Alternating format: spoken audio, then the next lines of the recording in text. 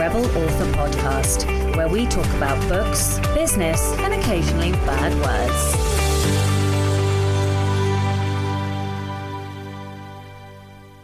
Hello, Rebels, and welcome to episode 224 of the Rebel Author Podcast. Today, I'm talking to Anna Caig, and we're talking all about author branding, which apparently is hard for me to say. But first to the comments. So lots and lots of comments on JP's episode. Lovis said, just listened, and it was fantastic. Came at just the right time because I'm having an inkling that something isn't quite right in my outline. So now I'm going to try out this method and see if it helps make things clearer. Holger agreed and said, what a wonderful episode. And I loved the concept, super great. Liz Lincoln said, you're absolutely right, JP, Maslow is full of shit. I say this as a trained therapist who studied the fuck out of his whole hierarchy. Like so much Western psychology, he's a wealthy white dude who decided he was right and therefore he's right. And I hate that it gets treated like gospel in my field. Marion Hermanson said, what a fabulous episode. Got to disagree with you though, Sasha. You said that the exercise with JP was talking about was horrific. I think it's one of the most valuable exercises you can do in your life is reframing what's most important. Most of the time we all say to ourselves, I'd love to do this, but I don't have time because insert blah, blah, blah.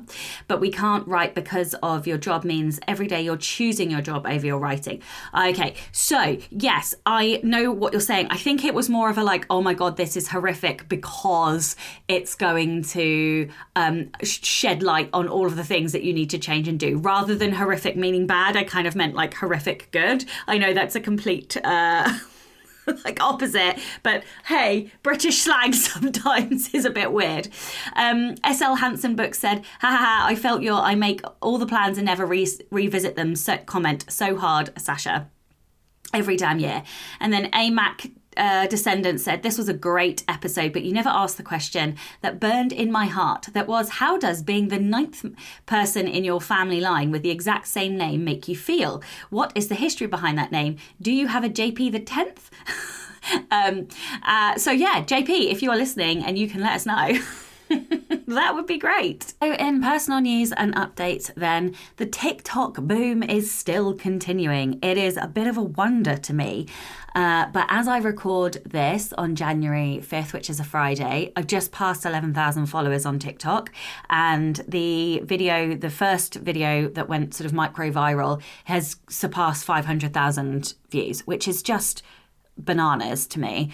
And the consequences of that and sort of the increase in income has just been staggering. I get a little bit nervous when I talk about it because it's just so shocking and I don't even really know what to say. What I will say is TikTok is still alive and kicking and can still change lives. Let me put it that way. So this next week, I am continuing to TikTok. I'm sort of doing a bit more stats and analysis of it and making sure that I am trying to post things that will, elicit the highest response and highest amount of views. Listen, I'm not going to give advice on TikTok. I'm not the best person to do that. I know that Adam Beswick, who coached me, has just started a new Facebook. So I'd definitely go and check that out. I can leave a link to that in the show notes. And I believe he might be doing some coaching or something at some point as well. So you'll have to have a look at that as well. So in other news then, I was meant to be editing this week, but of course my son only went back to school yesterday on Thursday the 4th.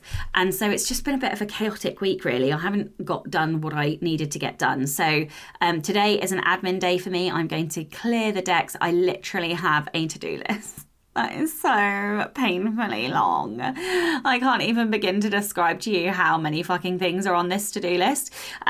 But yes, I'm going to get everything done, and then next week I won't have to make a single decision and I will just focus on editing. Then I'm going to send it to a fast reader to turn it around really quickly because I really want to capitalise on the TikTok boom. If I can, so essentially I had made the decision to publish in March instead of February. But when I tried to redo my calendar, I was just like, no, I don't want to do this because I'm going to lose the gift that I was given from TikTok. So I'm sort of changing things just for this series so that I can get it out a bit quicker and try and keep the increased, what's the word? Awareness? I don't know, visibility, traction, like the increased traction by having another release as quick as possible. So next week is going to be a flurry of editing, and hopefully by the time I record this next, I should be a good chunk of the way through the book. In other news then, I am going to be giving the keynote and teaching some sessions and being on a panel at the Romance Writers of New Zealand conference in New Zealand, funnily enough, in Christchurch, 9th to 11th of August. So if you are that way, I do believe that they will release tickets in February. So when I have more information on that, I will let you know. I'm also going to be in Seville this year at the 20 Books Seville. I'm going to be at London Book Fair and SPS as well, I think. And Stockholm Writers Festival. So those are the sort of 5 places that I'm going to be this year if you care to join me. But if you can't do the travelling, then I do have another option. You can join me for my very first live webinar, Pros in the Market. So I am running 3 session times to try and accommodate as many time zones as possible. Writing to market isn't new, but when teachers talk about it, typically they focus on understanding the market itself, the advertising, the brand, and the pitch. But what about the writing and craft of writing to market? If you're tired of trying to work out how to deliver what readers want, then this is the workshop for you. In the session, I will explain how to deconstruct best-selling books and implement the tools you find. I will give you an easy 3-step method for deconstruction. I'll give you lots of practical examples of deconstruction and implementation in your own work. I will explain why you're not using copywriting enough. I'll also show you how to intentionally slip TikTokable marketable scenes into your novels. And I've just decided to add another section where I'm going to show you a couple of my sex scenes from some of my books and how I convert that into TikTok hooks. I'm also going to be talking about the craft of tropes, and I'll give you lots and lots of examples during the session, and even try and do some live ones that you give me live in the session. There is also a whole Q&A section, so you can ask me questions live and in person. And last but by no means least, there'll be a little workbook that will contain exercises that you can do, you can go away and do after the session. So if you think this sounds interesting, then I will leave links in the show notes and you can check it out. The other last thing that I will say is that there are limited places and I won't be selling this after the fact. You'll only get the recording if you turn up to the event. Let me correct myself. You'll only get the recording if you buy a ticket. So if you buy a ticket but you can't actually attend live, that's fine. You will get the recording. Last but by no means least, my audiobook for A Game of Hearts and Heist has finally released. I'm super excited by this. The narrators are fucking epic. So what I'm going to do is at the end of this episode, I'm going to leave a little clip. So if you're interested in hearing a little snippet of the audiobook, then I will leave that at the end of the episode. Please do go and check it out. I am so, so proud of this audiobook. Podium did a fucking amazing job. The Rebel of the Week this week is Holger's dog, Baloo. So, Baloo says, trainers often say that at 10 weeks old, a puppy like me should be completely attached to its family, never straying too far for safety. Yet, at 12 weeks old, I embarked on a solo adventure into the nearby forest. Oh, the joy I felt when my family found me an hour later. People compare me to a squirrel, all ears, all energy, never focused. But that's just the side I show to the world. At home, I'm the opposite. I curl up in my bed and sleep all day, recharging for my next escapade. I need that rest to keep up my antics, especially to pester my dad during our walks. That's an important job, right? They also say dogs will do anything for treats, but you know what? The world beyond our home is so captivating that treats are just an afterthought. My passion is exploration and I seize every chance to sneak away. You can bet on that. Now, as a 6-year-old grown-up dog, I still revel in acting like a puppy. It's hilarious when people use that high-pitched voice to talk to me, asking my dad if I'm barely a year old. Their surprised faces are the best. My aim in life to continually astonish humans with my exuberant tail-wagging attitude, always leaving them bewildered about what goes on in my mind. A few years ago, I hatched a brilliant plan. For weeks, I played the role of obedient dog, following commands, responding to recalls, all to earn the freedom of being off leash. And when that moment came, during a play session with another dog, I seized it. I bolted into the wilderness for the best of 2 hours of exploration. When I finally saw Dad again, he was drenched in sweat. But oh, I was overjoyed to see him, even if it took him a while to catch up. Oh my God, this is so sweet. I love this rebellion so much.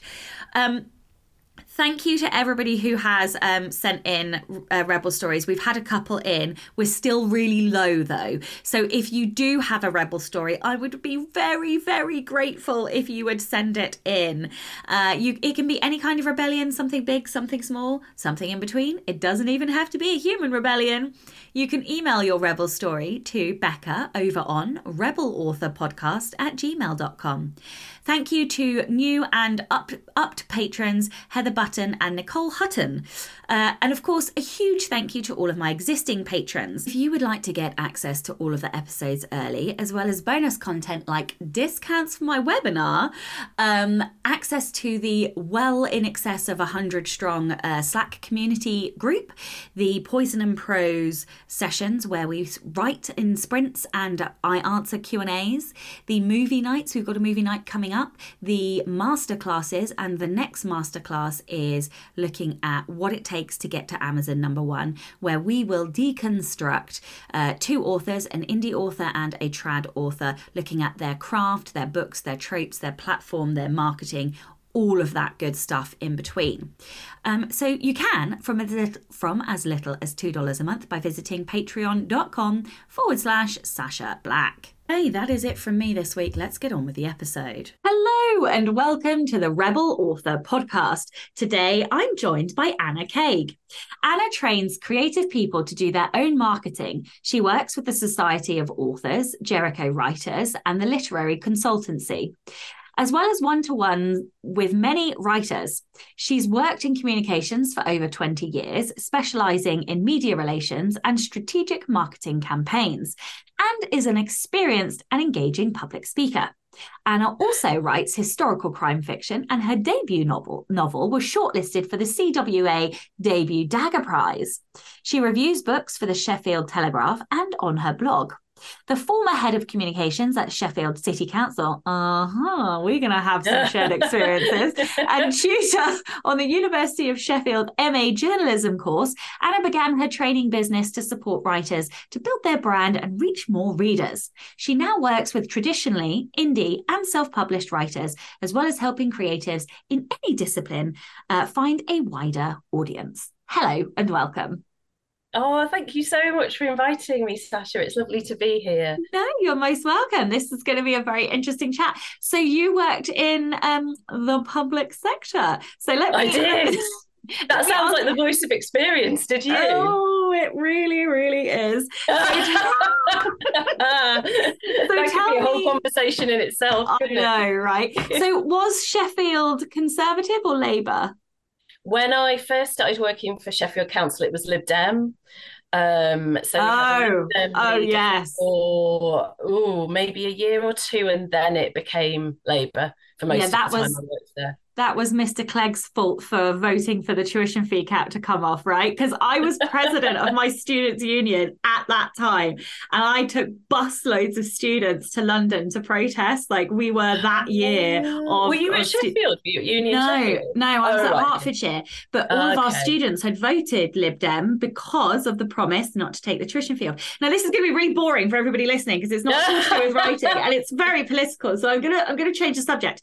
The point is, I I nearly went into politics, and then I diverted and went and became, well, not really a civil servant because I wasn't in London, but I worked for Hertfordshire County Council.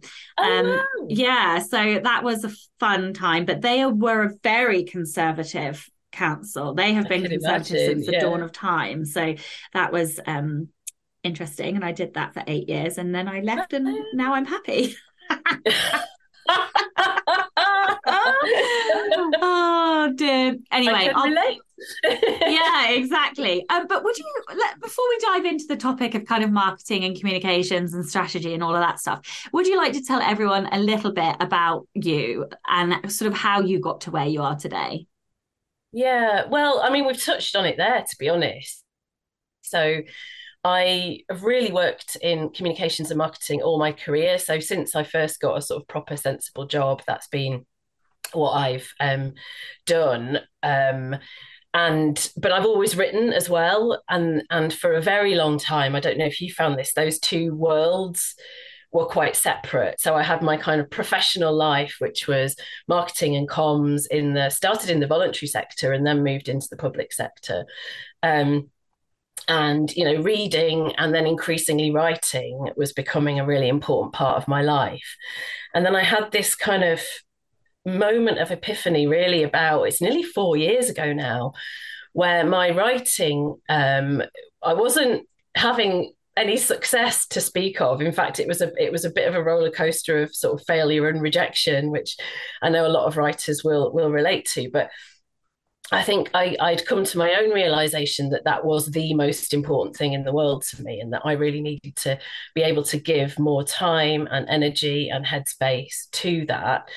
And at the time, I was the head of comms in Sheffield, and that was a job where I had no free time and even less free headspace. So I thought, right, what I'd love to do here is kind of combine my professional knowledge and expertise in comms with the world I love to be in, which is the world of writing. I wonder if there's a bit of a gap in the market for teaching writers how to do this for themselves. Just a So little yeah, bit that of a was gap. really sort of, yes. At the time, it was a bit of a punt. It was genuinely really scary because at the time when I handed my notice in, I had a 3 month notice period, and a month into that notice period was when the first COVID lockdown happened. So I was sort of thinking, okay, I'm going to be training people. And initially, I think I was thinking, quite old school, to train people, you have to be in the same room as them. And then suddenly you can't be in the same room as anyone. And I'm like, oh my God.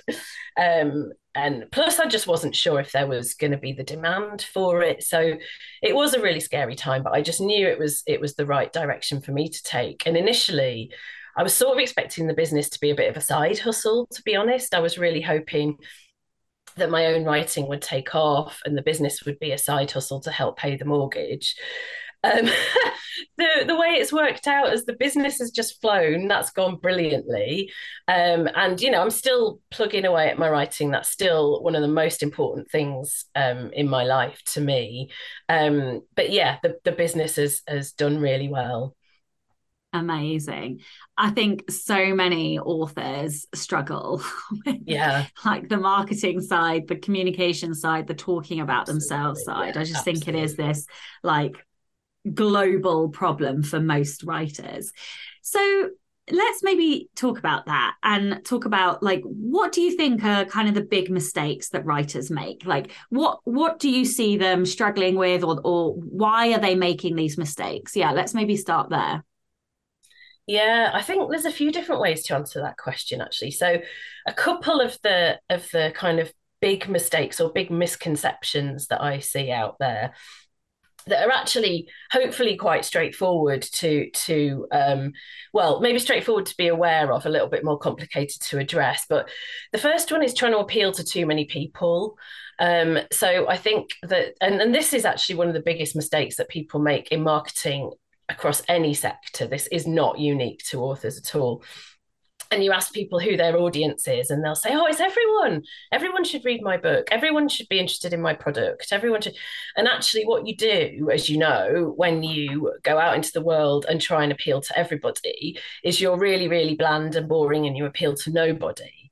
So it's much, much more effective to be very clear about who are the groups of people that I can talk to here, who I can give them a real reason, a genuine reason why they're going to be interested in my writing, and then really tailor all your marketing to appeal to those groups of people.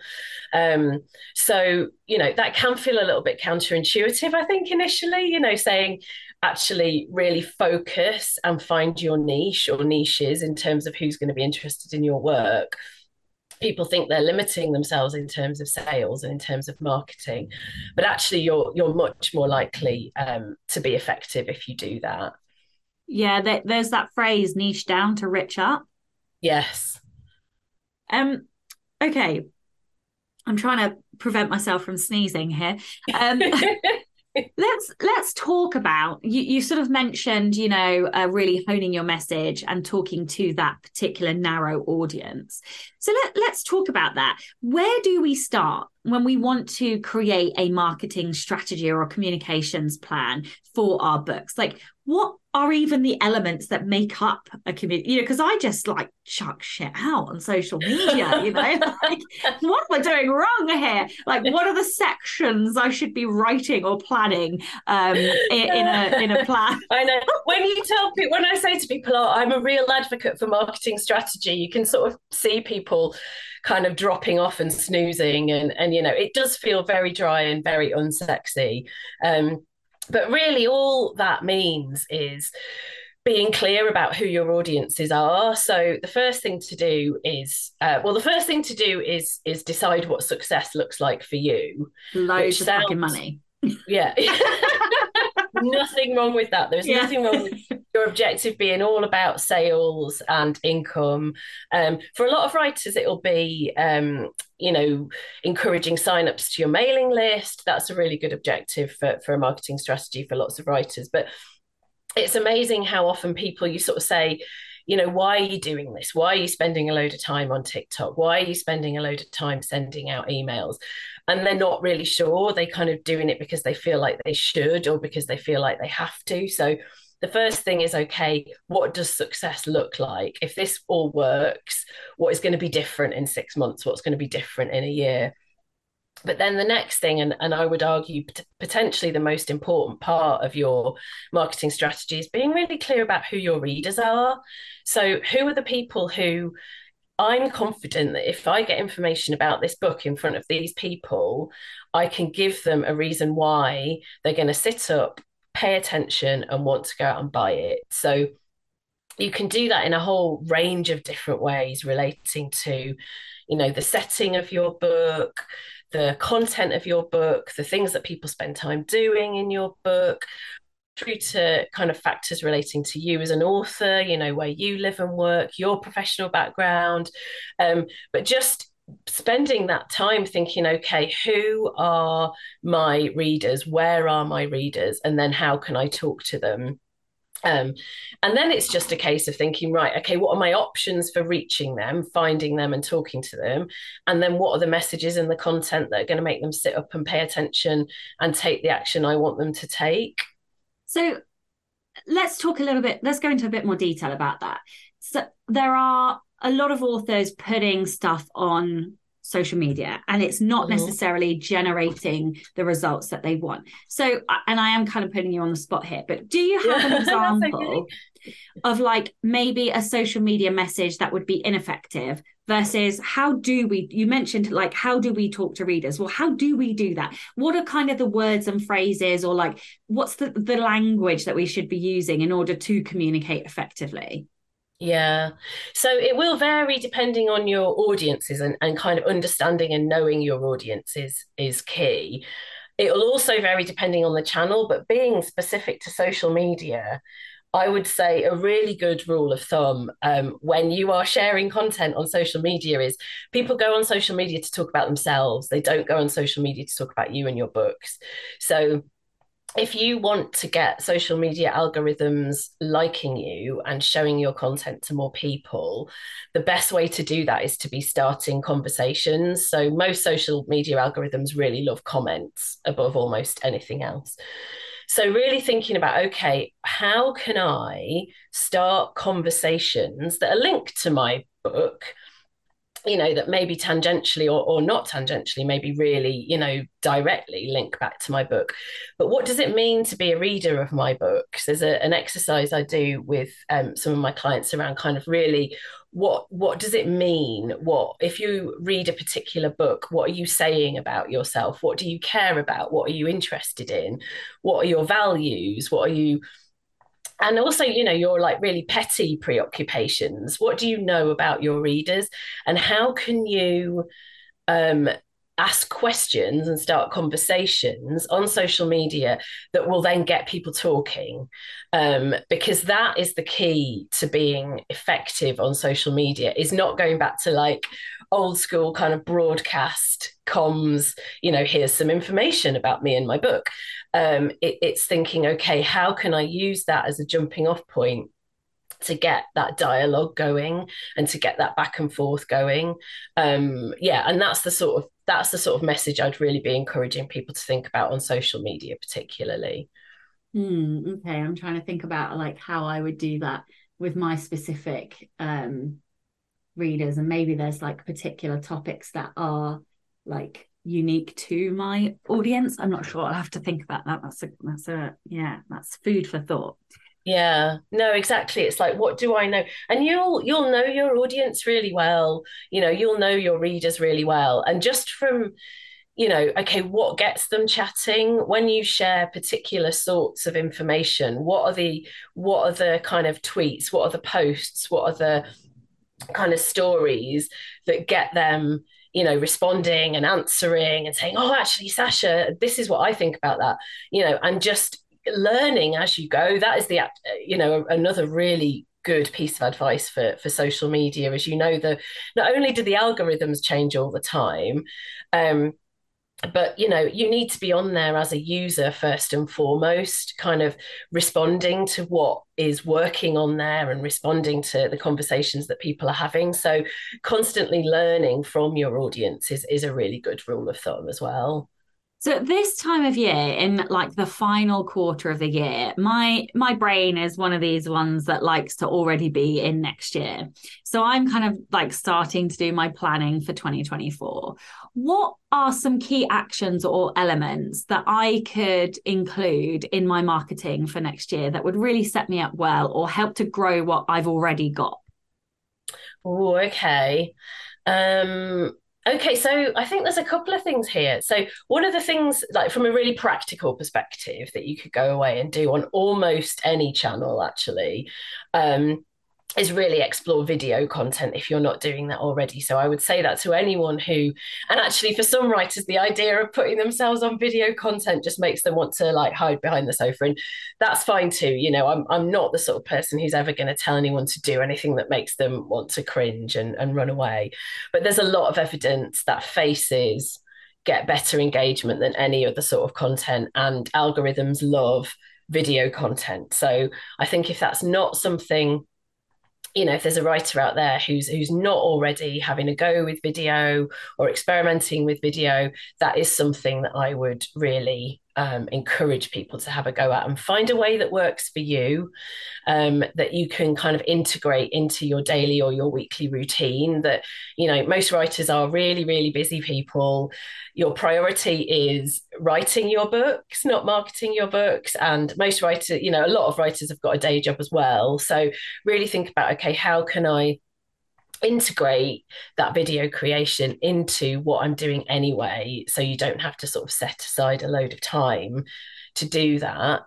The other thing I think is going to be increasingly important for 2024 is prioritizing your channels. So picking like one or two channels where you're really going to focus your time. So this is again the case for marketing across the board. I think there's a real increasing awareness of the danger of burnout, and particularly as Twitter, now X, turns into this really sort of unreliable channel, where previously that was where a lot of kind of publishing related comms and social media was focused, and there still isn't one clear kind of replacement for that. There are an awful lot of different places where people maybe feel like you should be, but it's not possible to be everywhere.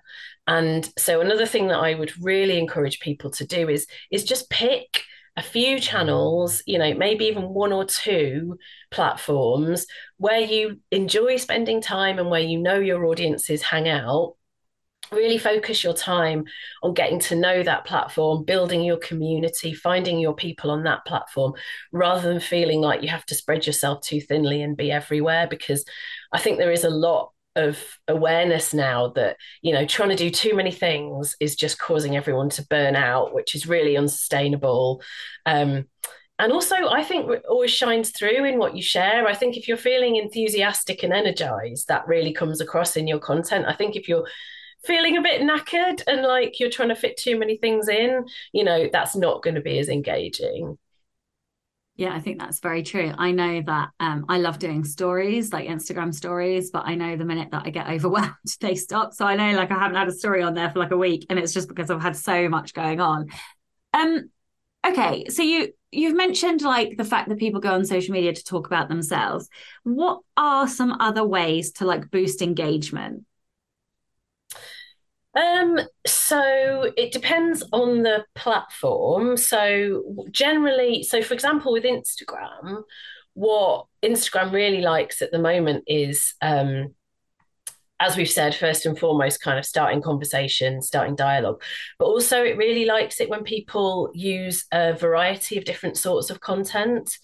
So, if you are up for, yes, sharing posts on your grid, but also sharing stories and then doing the odd reel as well, and then doing the odd live, if that's something that you're happy to do, that is when the algorithm will really say, okay, all any social media platform wants, as you know, is to keep people on that platform for as long as possible.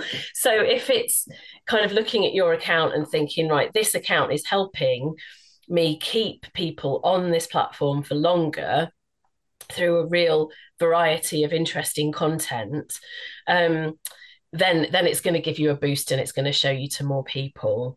The other thing I'd say though, relating to that actually, because I know what I don't want is for people to be listening to this thinking, oh God, that just feels really overwhelming. That feels like too much. And another really lovely tip, actually, particularly for social media, but I do think for marketing across the board, is don't feel that you have to be sort of super shiny and polished and professional and perfect to go out there into the world with this content.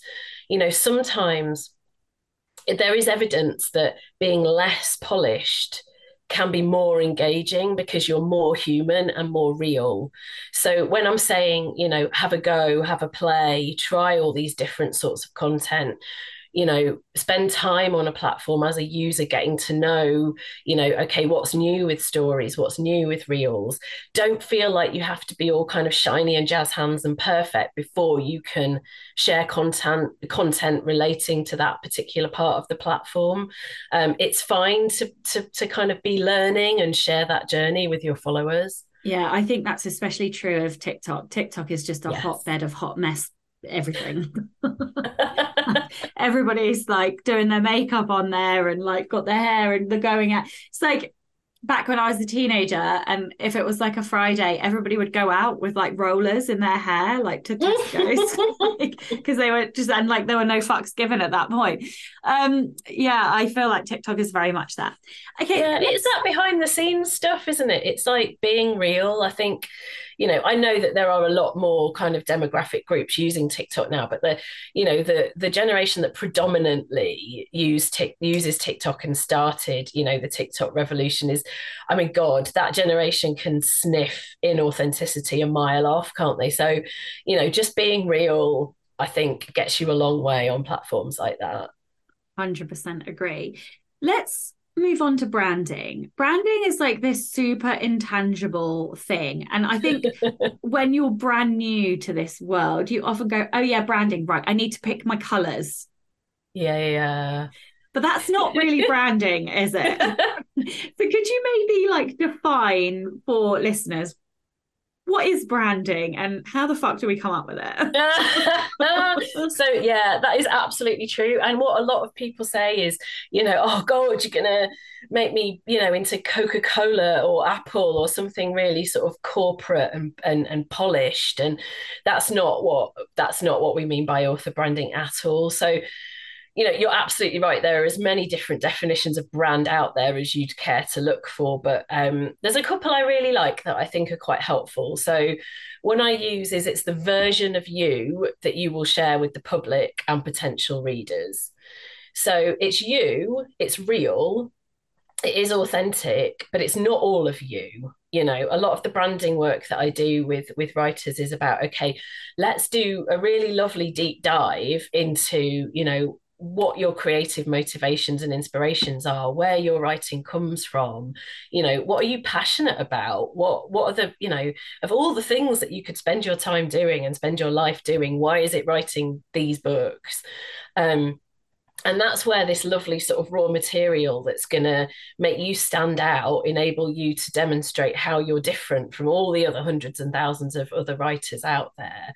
But then it's about, okay, what am I happy and comfortable sharing with the public? A lot of writers, will draw on like difficult or challenging or just, private personal events or experiences in their own life in their writing. And just because you do that doesn't mean you're under any obligation to then share that in a really sort of raw first person way with your potential readers. It's branding is often as much about what you leave out as what you include. But yeah, so I think it's the version of you that you're going to share with your potential readers to invite them into the world of your work. Okay, so now we understand what it is. Do you have any like tips or advice to like help newer authors or even older, not, I don't want to say the word old, but more established authors to find their voice, their style, their brand, to just kind of hone it and define it? Yeah, definitely. I think a really good rule of thumb is don't try and replicate what other people are doing. That's probably another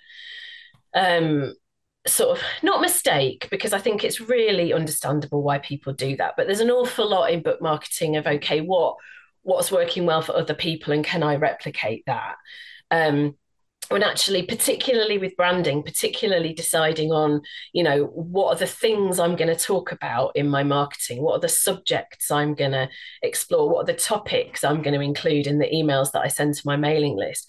The more you can embrace what makes you different, what makes you weird, what are the things that, only you could talk about, the better. And the writers that really excel at this stuff are the writers who really find a way of being themselves, in a kind of, not in a completely sort of chaotic willy-nilly way. They've kind of decided, these are the things that I really love, these are the things that really inspire me in my writing, so this is what I'm going to talk about in my marketing to entice readers into the world of my work. But where I see it work really, really well is where people absolutely embrace that and embrace what makes them different from others. I think it's a really hard one if we're not super self-aware. Like half of my brand came because my audience told me. And to be fair, over the last couple of years, I've done a lot of work on like myself and I've had loads of coaching and all the rest of it. But it is, I think, a really difficult thing to be both, it's almost like a juxtaposition to say it, but like objectively introspective. Like that's what we're trying to do here in order to create this brand. And I think like it's really such a good way of putting it. Yeah, well, I mean, that is kind of what we're asking ourselves to do in creating our brand. And that's such a hard thing to do, to be inside yourself and outside yourself all at the same time. Yeah, and so what's interesting for me is that I have one very established brand, which is as Sacha Black, and then as I'm now writing under a new pen name, under Ruby Rowe, there is a whole new genre and a whole new. I still feel like a fledgling author, and I'm like, I sort of know what I'm trying to do, but like I don't know necessarily whether the brand is established yet. There are kind of like a few principles that I am adhering to, but yeah, it's tricky. And if you've got more than one brand, it almost becomes trickier because you're like, which pieces am I separating out to have over here and which am I separating to have over here? Yeah. In this day and age of like AI, which is a hugely hot and controversial topic, how can we lean into our brand to make ourselves even more human? Like, are there any things that we can do to like really solidify that kind of the usness? Yeah, I think that's really interesting. I love what you just said, actually. I think that's such a good way of thinking about it. And it's maybe a lot of the exercises that I use with writers to explore their branding are play exercises. And it's kind of been trial and error over the years that I've tried various sort of techniques to really get writers to uncover that raw material and uncover that real sort of exploratory kind of look at where their writing comes from. And I found that kind of doing there's like a really nice interview play exercise that I use. And I think that you've just hit the nail on the head in terms of why that works, because play enables you to sort of be both outside yourself and inside yourself at the same time, doesn't it? So yeah, that is really, really interesting. And maybe that kind of starts to answer the AI question as well. I think, I don't know about you, I'm one of these people that depending on the day, I'm either really excited about AI or completely terrified. I watched Terminator far too much as a child to kind of be chill about this, to be honest. I think that it's a very controversial topic, and I think that everybody is entitled to however they feel. For me, I'm trying not to really even look at it. Like, I'm using the tools that work for me and I'm leaving the tools that don't. But what I'm trying to maintain faith in is me. Yeah. And by that, I mean, I have faith that I can pivot. I Yeah. have faith Yeah. that if something goes wrong, I'll find a solution. I have faith that, I don't know, even, because the thing is even if AIs are writing these books, they still need to be marketed. They still need to Yeah. be sold, Yeah. and that's a whole different, and I'm not saying that they won't be able to do that. I'm sure, God, give it 3 days and they probably can. But, the point is that I have faith in myself to Yeah. constantly pivot and be okay. Yeah. And I think if we can redirect that energy, that nervous energy back in terms of like driving us forward to keep taking action and turn that kind of agitation into action, I think that is how we overcome this as a creative industry. I think we have to like be brave and have faith in ourselves and just keep trying to learn and grow. Yeah. But yeah, sure, I know that not everybody agrees with me, but I like to stay positive. Yeah, well, I think that sounds like a really healthy attitude to it. And I think actually that speaks to a lot of, the approach that I'd recommend in terms of marketing as well. Marketing is not, I used to work, you'll kind of have experienced this if you've worked in the public sector as well, particularly when I first started working in public sector comms. You come up against people who, learned how to do marketing, maybe like 50 years ago or something, or even 30 years ago, or and then they just think that they can replicate that and do that for the rest of their career and it will be effective. And as you know, if you're going to be good at marketing and good at communications, you have to build into that constant learning and development. I mean, this is my background, this is my profession, this is what I'm confident that I'm good at. I will still build in every year, making sure I do at least 2 or 3 different courses to make sure that my skills and my knowledge are completely up to date. So I think the idea that you learn how to do marketing and then just do that forevermore, is really, really misplaced. And you're going to soon find yourself coming unstuck, probably within, a matter of months. So what I would say with AI and why I think, the attitude that you're describing is really healthy is, we just have to kind of continually learn. We have to try not to be as daunted, and continually learn what tools this might bring that we're comfortable using, and then be fully aware that actually next month, in 6 months time, we'll have to learn a whole new set of stuff relating to this, and that's okay, because that's the case with a lot of different areas and a lot of different channels in this work. I do think, in terms of embracing your humanity, kind of going back to what we were saying before, really, sometimes sharing your flaws, sometimes sharing your weaknesses, if that's something that you're comfortable doing, can be amongst the most powerful and most effective elements of an author brand. Um, I can give you an example of that if that's helpful, like what I mean by that. So I worked with a writer once, a really brilliant writer, and she suffered with a really severe anxiety disorder. And in our first session together, she was kind of saying, I don't know if I can do this. I don't know if marketing is that even something that I can do, because my anxiety is really crippling sometimes. But she was very comfortable being open about being somebody who has an anxiety disorder and the impact that that has on her life. And we kind of explored that, and we talked about it, and we explored what she was comfortable saying around that.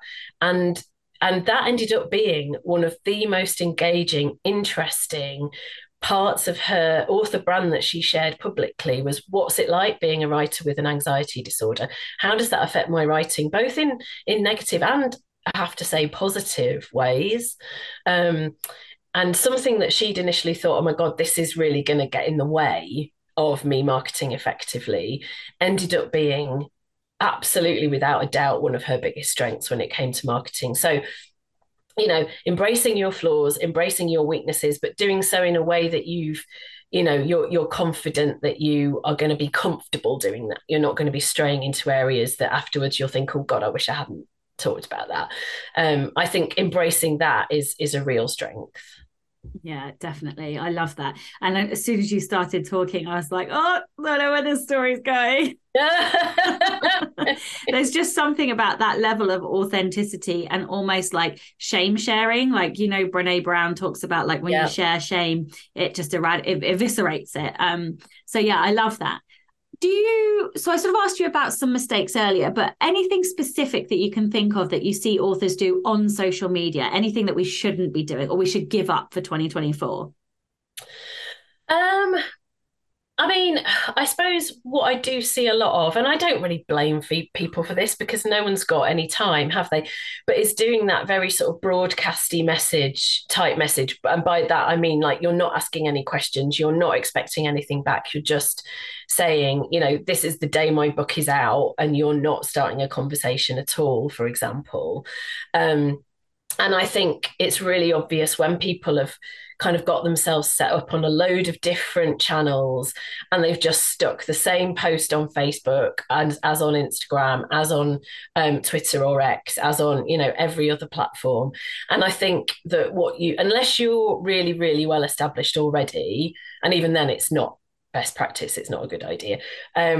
But you'll just get tumbleweed and you'll just get nothing back. And then the algorithm, as well as looking at your performance on that individual post, it will look at previous posts. So if you send out a load of boring content that nobody responds to and nobody's interested in, then that's going to affect everything that you share for a little while after that. So I think, really trying to think about when you're sharing, oh, bless you, when you're sharing content on social media, and thinking about, okay, what am I asking? As well as just, I've got some information to share, so I'm just going to shove it out into the world and hope for the best. I think it is completely understandable why people do that when they have limited time, but it really isn't effective. How can we get rid of the ick factor of talking about ourselves and our work? That is such a good question. That's one of the questions I get asked by writers almost more than any other, is that idea of, like, oh, it's showing off, isn't it? And we're all taught that, like, showing off is bad, and, taking up people's time and space and attention is bad. And I think to a certain extent, there are ways around that. So there are a few sort of tricks. that can around that idea of blowing your own trumpet that I know a lot of writers feel really uncomfortable with. So, a few really nice ideas to get around that are talk about your subject matter and why it inspires you. So, why do you write about the things that you write about? You know, because presumably, if you're spending months and years of your life writing about this thing, it's because you're passionate about it and you love it. And in some way, it sets your world on fire. So, saying, I'm really inspired by this, you know, and this is why it motivates me and excites me and why I'm passionate about this subject matter. You know, you're implicitly within that kind of saying, okay, my book is really interesting and fascinating. And if you're interested in this subject, then you're going to love it. But you're not quite so explicitly saying, okay, here's my book, it's brilliant. Um, the other really lovely tip, actually, which you're really good at, and a lot of writers are really, really good at, is that idea of kind of amplifying and supporting and collaborating with others. Um, you know, as you know, all the evidence says that most people who buy books buy a lot of books. So if there's any writers out there who are nursing any kind of secret feelings that other writers are their competition, you know, it's time to get rid of that once and for all. The more that you can kind of collaborate with and support and amplify what other people are doing, especially where you've got some really lovely audience crossover. It's a really nice thing to do in itself, but you'll also often end up with really lovely sort of collaborations and reciprocal arrangements going on that can just make things feel a bit more natural. You're not just blowing your own trumpet, you're blowing someone else's as well. Are there like any authors doing like that you see doing anything interesting, or any like real standout stars that we could like maybe go and view their profiles or go and see what they're doing to kind of be inspired for our own brand and social media marketing? Yeah, absolutely. Sorry, I think we've gone from horse and interesting to snotty and disgusting in the last. Oh dear, sorry.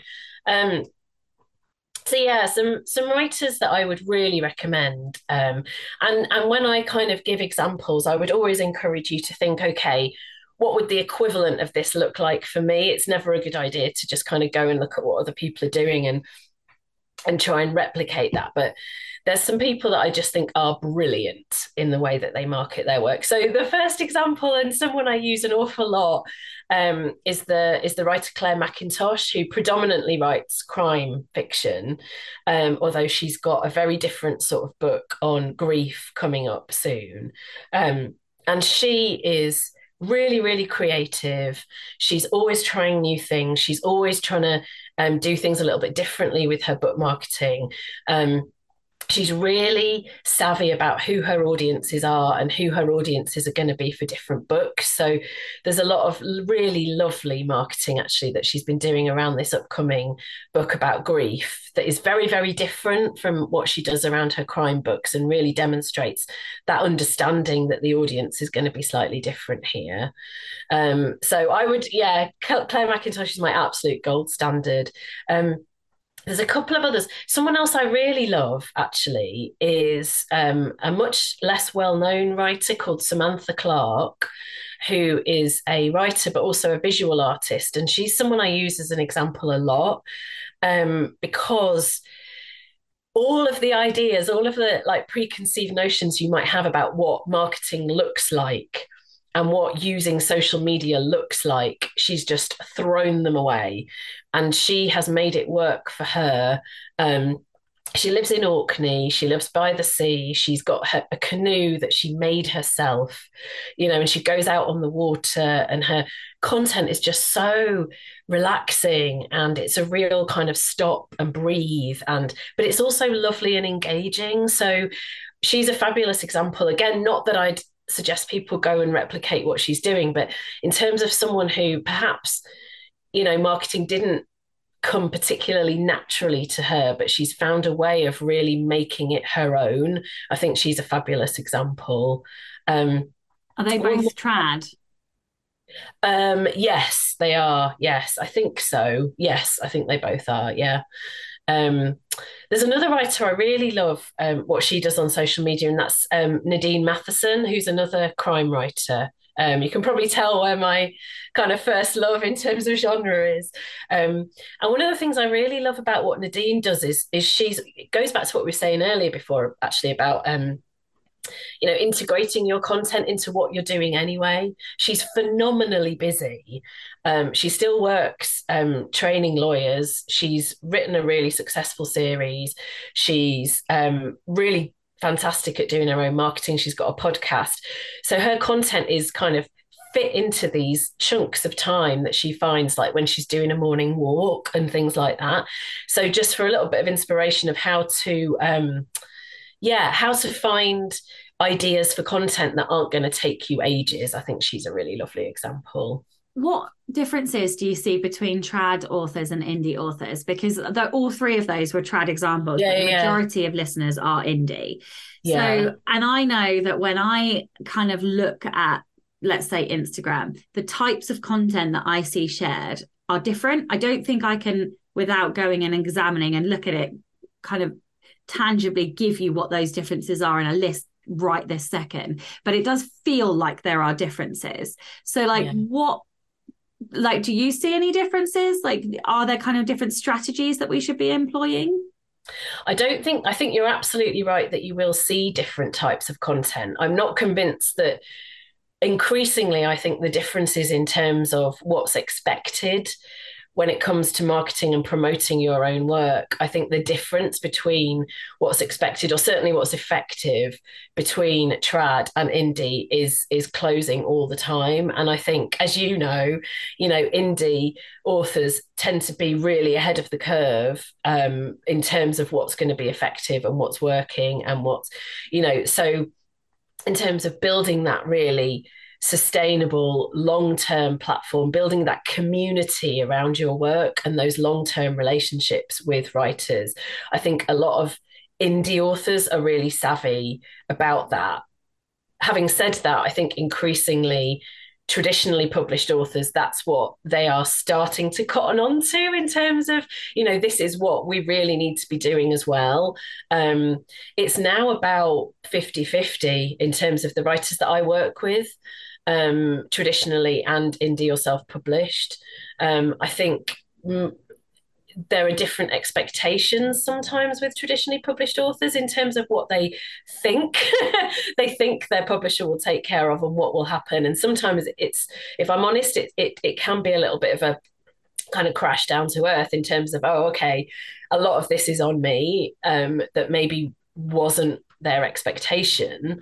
But yeah, I would say that gap is definitely closing now in terms of what is going to work really well for you and what is kind of needed really in terms of those two groups. Yeah, 100%. Okay, last question then before I ask you the ultimate podcast question. Any final advice for like refining over time or maybe pivoting over time?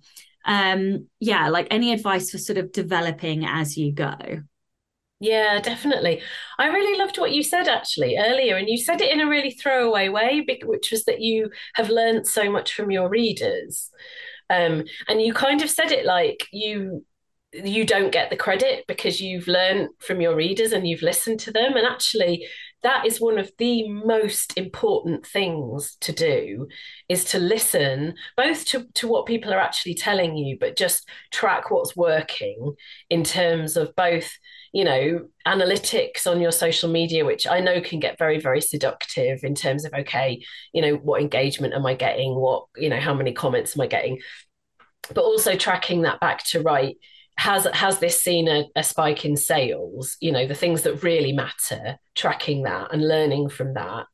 But listening to what people are telling you about what resonates with them about your work, what they love about your work, what they say about your work to other people. Again, one of the very first author branding exercises that I often get people to do is to ask them to describe their work from the perspective of their ideal reader. So what would your ideal reader say about your book to a friend? How would they explain what they love about this book to a friend? And as I'm sure you can guess, one of the main points of that exercise is to kick your inner critic out of the room and just really see your work again from that kind of internal external perspective. But yeah, listen and learn, and always refine. Don't, I'm a big fan of a marketing strategy. I love a plan. I love kind of, making sure that what you're going to do is going to be complementary over the next 6 months. But I would always say you need to really review what's working well for you at least every 6 months, and learn from what your readers have told you and what's been effective in the meantime. Yeah, I love that. I love that like thought experiment of what is it that you want your readers to say. I definitely want my readers to say that they need a fan whilst they're reading my books. Oh, nice. Like, have you ever sent out fans with like a no, but that is a fucking brilliant idea. And like, I literally, because I am going to do a book box next year, and I haven't really thought about what to put in it. But yeah, putting a fan in, like, oh my god, that's a brilliant idea. Because like literally, that, like, I want people to buy the book like as a gift with a fan for somebody else. Like that is the other reason why that's so cool is because a really lovely trick is to get your readers to do your marketing for you. So, again, Claire McIntosh is brilliant at this. She once did this kind of challenge for her readers to take a picture of her book with their pet.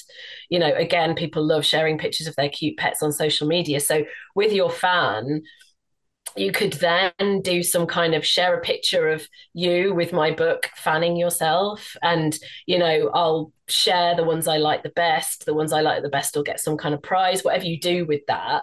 But then essentially they're doing that job for you, aren't they, and saying, oh, I'm reading this book and I'm fanning myself, and that's kind of giving your readers the tools to help you do your job for you is always a really nice trick. Yeah, that is a brilliant idea. Thank you. I'm definitely going to go investigate. See, I always think half the work that I do with writers is kind of giving them the framework, but then also kind of asking the right questions, because that absolutely came from you. And you're like, no, what I want is my reader sitting there with a fan just going, oh, so it's directly from kind of you and the impact that you want to have. Oh, I love that. That's given me lots of food for thought. Well, this is the Rebel Author Podcast. So tell everyone about a time you unleashed your inner rebel. Oh, well, this is a really interesting question for me. I don't know how deep and meaningful you want me to go with this, but like, I kind of, I don't know if I was a rebel on purpose, but I've always been the sort of person who struggles with rules and struggles with authority. And yet you worked in the public sector. I know. And then I was squashed for 11 years. Yeah.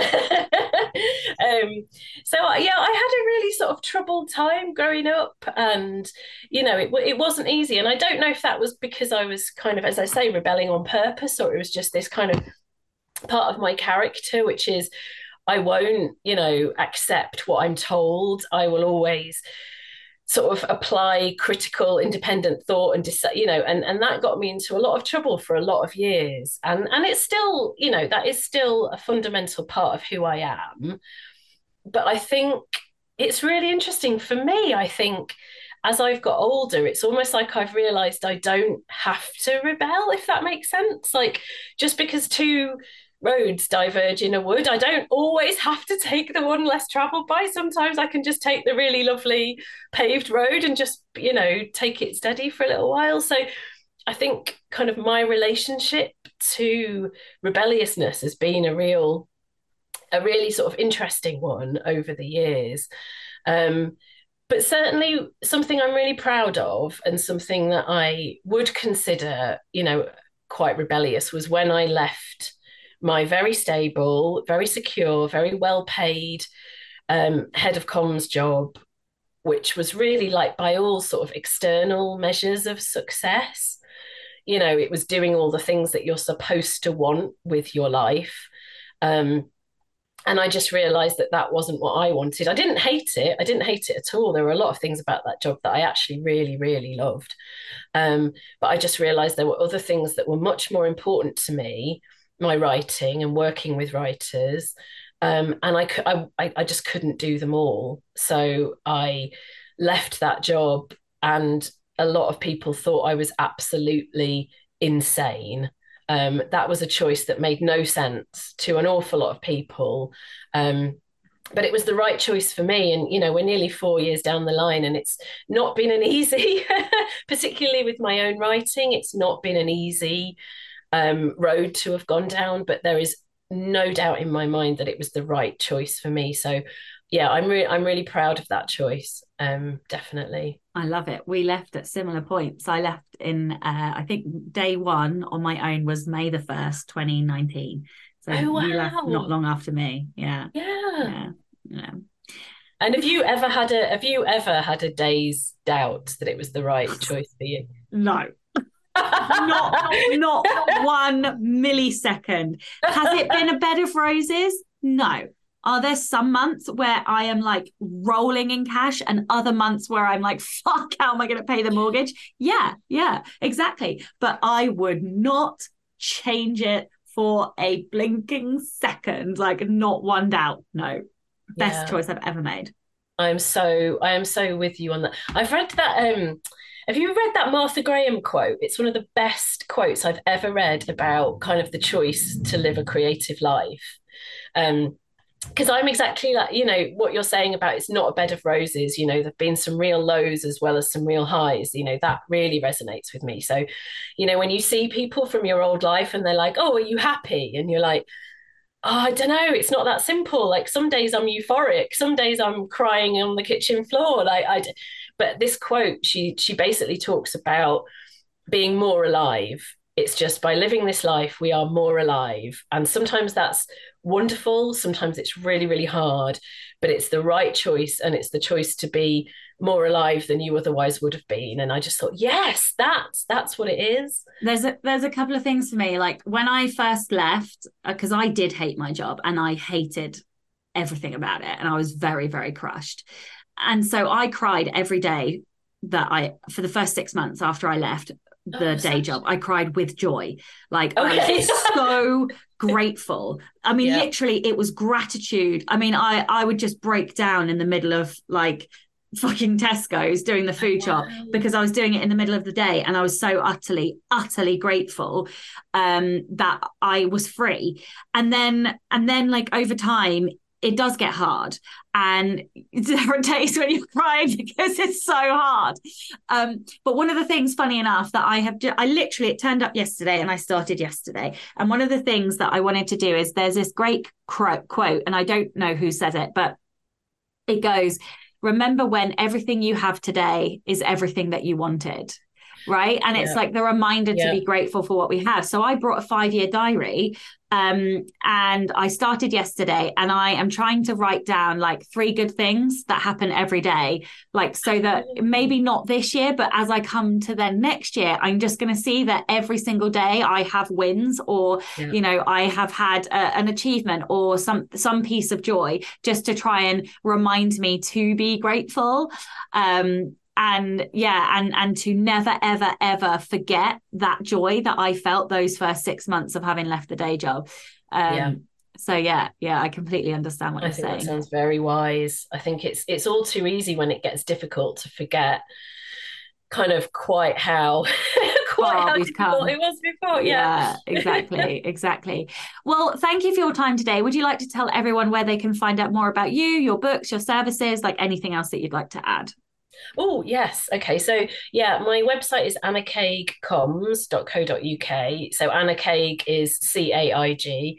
And that's where you can find the sign up to my mailing list if you'd like to stay up to date with everything I'm doing, opportunities to work with me. I will share information about any workshops, courses, events that I'm doing. And also, if you'd like to work with me one-to-one, that's where to get in touch. I'm also on Instagram most often, really. So that's probably the platform at Anna Caig where I spend most of my time at the moment. Amazing. Well, a giant thank you to all of the show's listeners and all of the show's patrons. If you would like to get early access to all of the episodes, you can do so by visiting patreon.com/Sasha Black.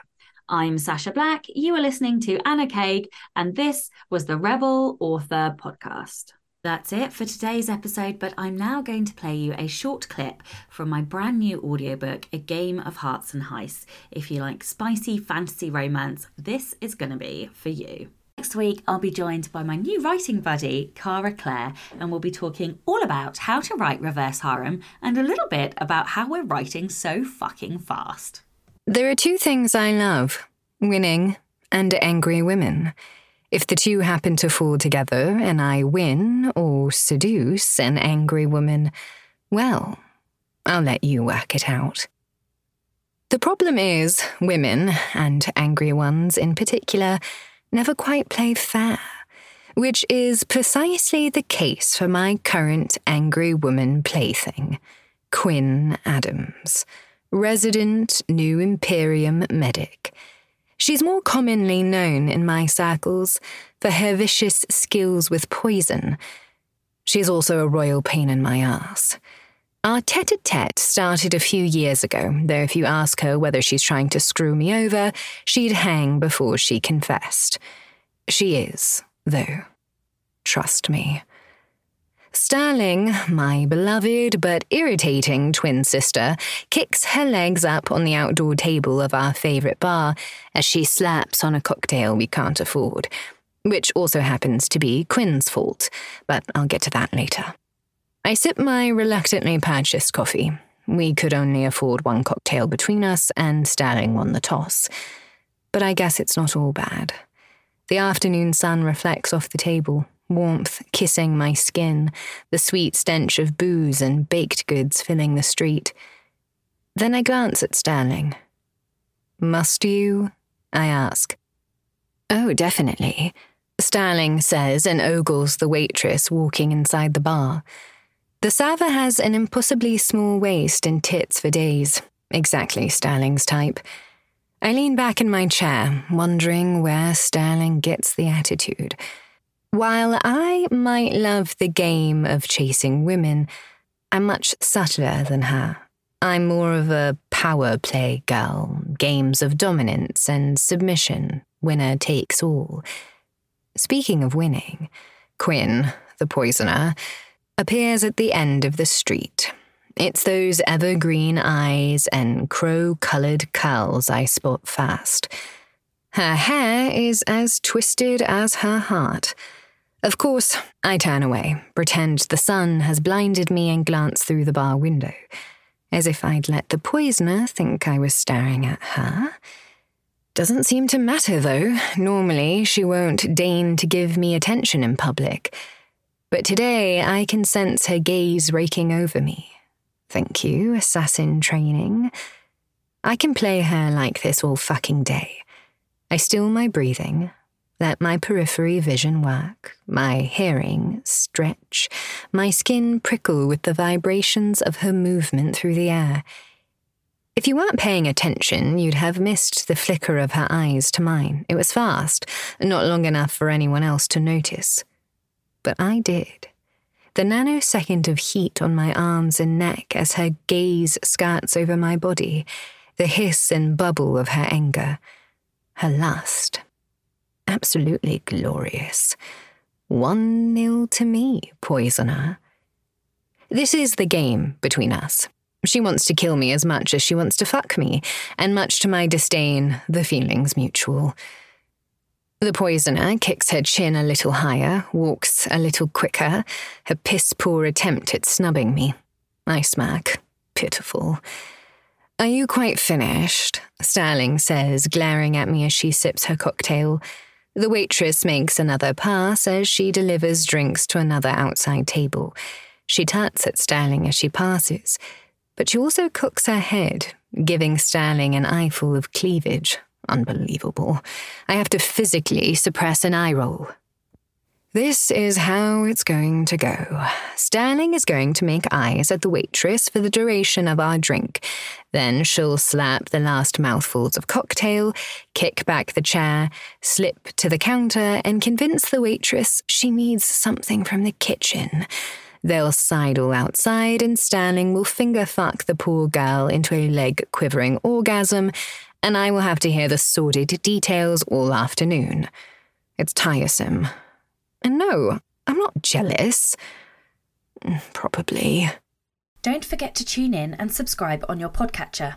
And when you have a moment, please leave a review.